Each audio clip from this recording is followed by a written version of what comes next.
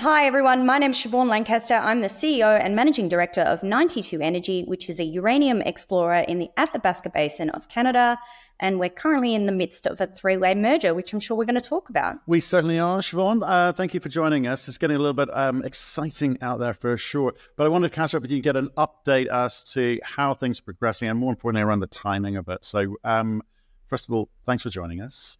What can you tell us? What do we need to know? Well, the merger is progressing as planned, which is always good news for investors.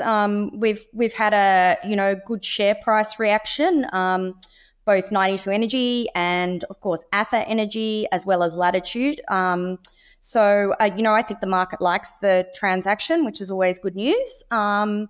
We're just working our way through the process. So we're looking at putting out our scheme booklet sort of mid-Feb to late Feb. That will go out to our shareholders. And then the scheme meeting is due sort of the last part of March. So last week of March, we're expecting that. So what's happening here? You're saying sort of Latitude will get over the line first in the sense they're going to put it to their shareholders at the end of Feb. You're going to put yours at the end of March. Why the delay or the staggered approach? So they actually have different rules around takeovers in Australia and Canada and different timelines. So the notice of meeting, for example, I think in Canada is 20 days. The notice of meeting in Australia is 30 days. So just the different timelines mean that, we're a full month behind Latitude. Okay. And then talk to me about your shareholders and how they can, play this, so you have a lot of very happy shareholders that this is going through. Great share appreciation, 36 up to 60 cents. No one's complaining about that, I'm sure. But if they were and they wanted to get at, what do they do? Yeah, so look, obviously this is a Canadian company that is acquiring us. Atha Energy is listed on the CSE at the moment. We actually Atha recently announced that they're hoping to uplist to the TSX fees. So we're not quite sure of the timing for that. And of course, that is subject to the TSX making a decision in relation to it. But hopefully that occurs prior to the end of the transaction. So we're hopeful of that. Now, for our shareholders, they, of course, can stay in the stock. We are trading at a slight discount to the implied value at the moment. So I think on Friday it was around a 77 cents implied value. So we were trading around 60 cents. So there still is a little bit of a discount there and a bit of upside for people, assuming, of course, that the scheme vote goes through and the Atha share price holds. Right. And then we've had a few people sort of comment on the fact that, well, we're Aussies, we're in Australia, we can't, or my broker doesn't trade on TSX. Obviously for them, end of the line? Well, not quite. There are quite a few international brokers that the Australians can find. Canaccord, of course, has been helping us with the transaction, and they, of course, are an international broker. So if any shareholders are interested in giving them a call and setting up an international account, that is an option. But we also will have a share sale facility. So if investors want to hold on until the end and get the scrip from Atha, they're able to do so and opt into that share sale facility. So what that share sale facility actually means is that they can still sort of accept the consideration and the share sale agent will actually sell those shares on their behalf within the first 20 days of the transaction taking place. Okay, fine. So there's the kind of process laid out. I'm sure there's a lot more information on your website as well. Let's talk about the benefits of this. And so maybe for people kind of coming in and looking at this new, can we just remind ourselves about the deal and what that's going to do for 92 Energy shareholders? Yeah, sure. So it's obviously a three-way transaction that we've spoken about. So Atha Energy is a Canadian listed explorer. They have the largest land package in the Athabasca Basin and the Phelan Basin. So, of course, we'll get access to their assets. Latitude as well will be coming into the transaction. They, of course, have the Angelac deposit, which is in Nunavut. That is a 42 million pound historical resource, and we're hoping that has significant expansion potential. So that's quite exciting, and we're looking forward to getting out there and drilling that project as well. And then, of course, our Gemini project. So we'll have access to a significant amount of cash in this new combined entity. It'll be approximately $65 million worth of Canadian money. And that, of course, will be deployed to all of these exploration programs, including our Gemini program that we're really keen to get out there and do a lot more drilling on. Of course, we've spoken previously on this show about the 14-kilometre trend, which is yet to be explored, called the Gemini trend.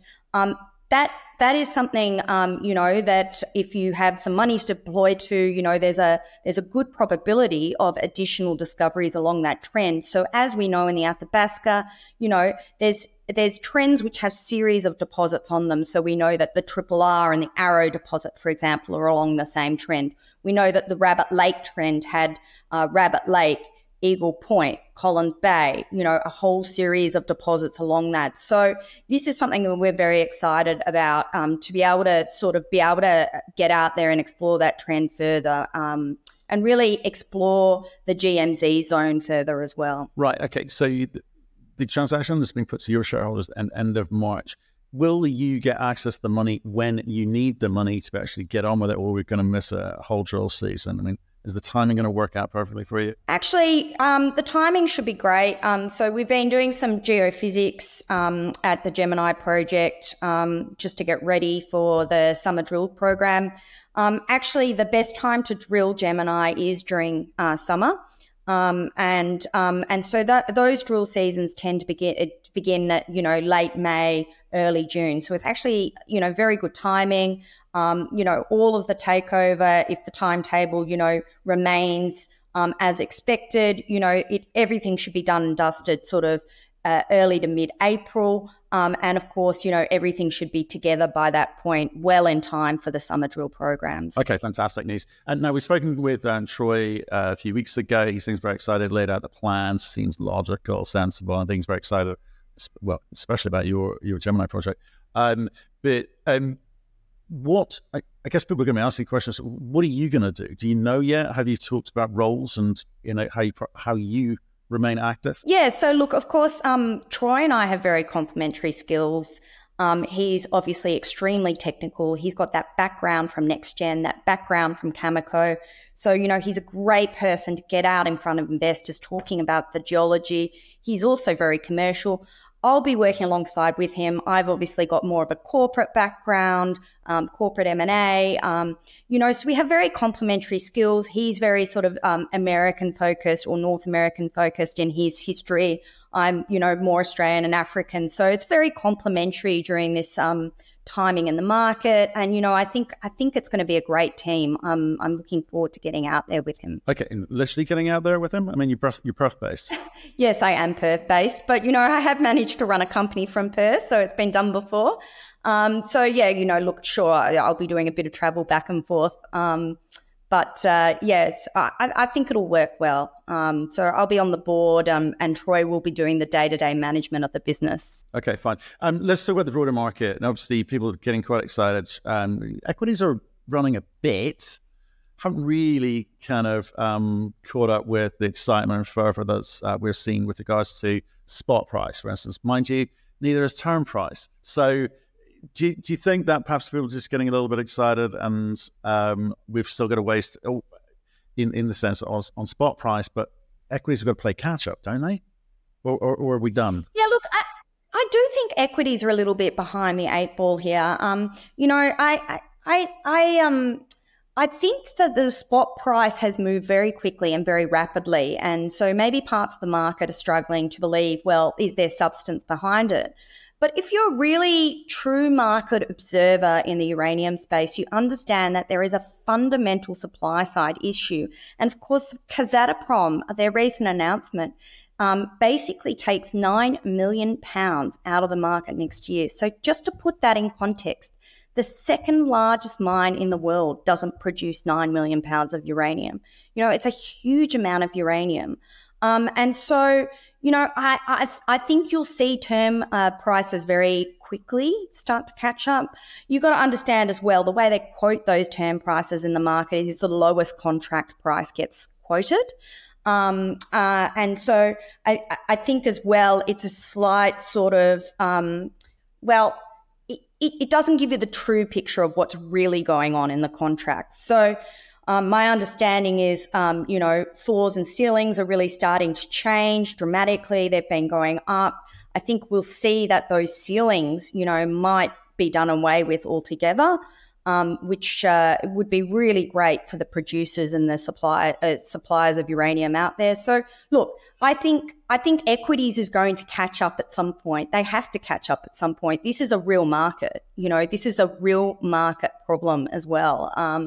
So, the spot has run hard, but, there's often a delay. It takes a while to negotiate a contract and really understand the impact of, what's happened in the market through that long-term contract pricing. Right. I mean, given those pounds coming out of the market, and even Cameco, I think they've had a few kind of startup problems of their own. And you look, I'm saying this, I'm asking this question in the context of you've worked in Africa, right? You've served in Namibia, and actually, there's one for you. So obviously, the Prime Minister has just passed away.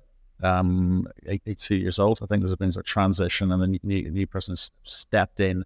It seems seamlessly, but so obviously I think people are asking questions like, well, is Namibia going to be okay? But the next cabs off the rank seem to be the African plays. Those are the ones that are sort of most advanced in terms of development and most likely to kind of maybe start seeing those contracts signed and monies raised and builds starting. But it still feels like a big gap. This delta between this kind of delta between what the forecast production is in 2025 versus the demand. We still got problems out there. What do you think? Maybe the utilities know something we don't. Look, I mean, I think we were having this conversation prior to us starting this interview. Look, I don't really know why utilities sort of haven't got a bit more ahead of the 8 ball here. I've been watching from a distance and looking at, China going and entering into these massive contracts, what's been going on there. And, look, if I was a US utility, I would be paying really close attention to that and thinking, well, why are they doing that? Do they think there's a problem with supply, more than 3 years out? They obviously do. Otherwise, they wouldn't be going out to the market and entering those large contracts with Kazatomprom, So you've got to think of it like that. They're very strategic in how they think. It's not an open market. They're looking at, well, we're having the largest nuclear build out in the world at the moment. How are we going to make sure that we can keep the lights on going forward once we build those nuclear reactors?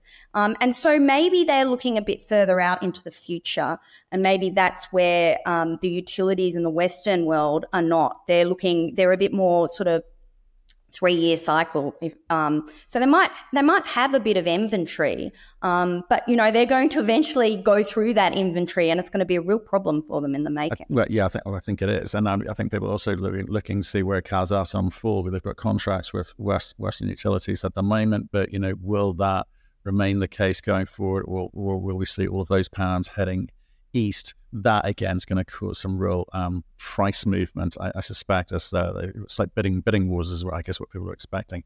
Well, look, Siobhan, thanks for giving us an update on where you're at. So we should be looking to hear something post end of March, so beginning of April. Really, you'll be able to announce what the results were of the shareholder. I mean, the shareholder meeting should be the end of March. So that's when we know exactly, what is, the final decision on the deal is in the hands of the shareholders.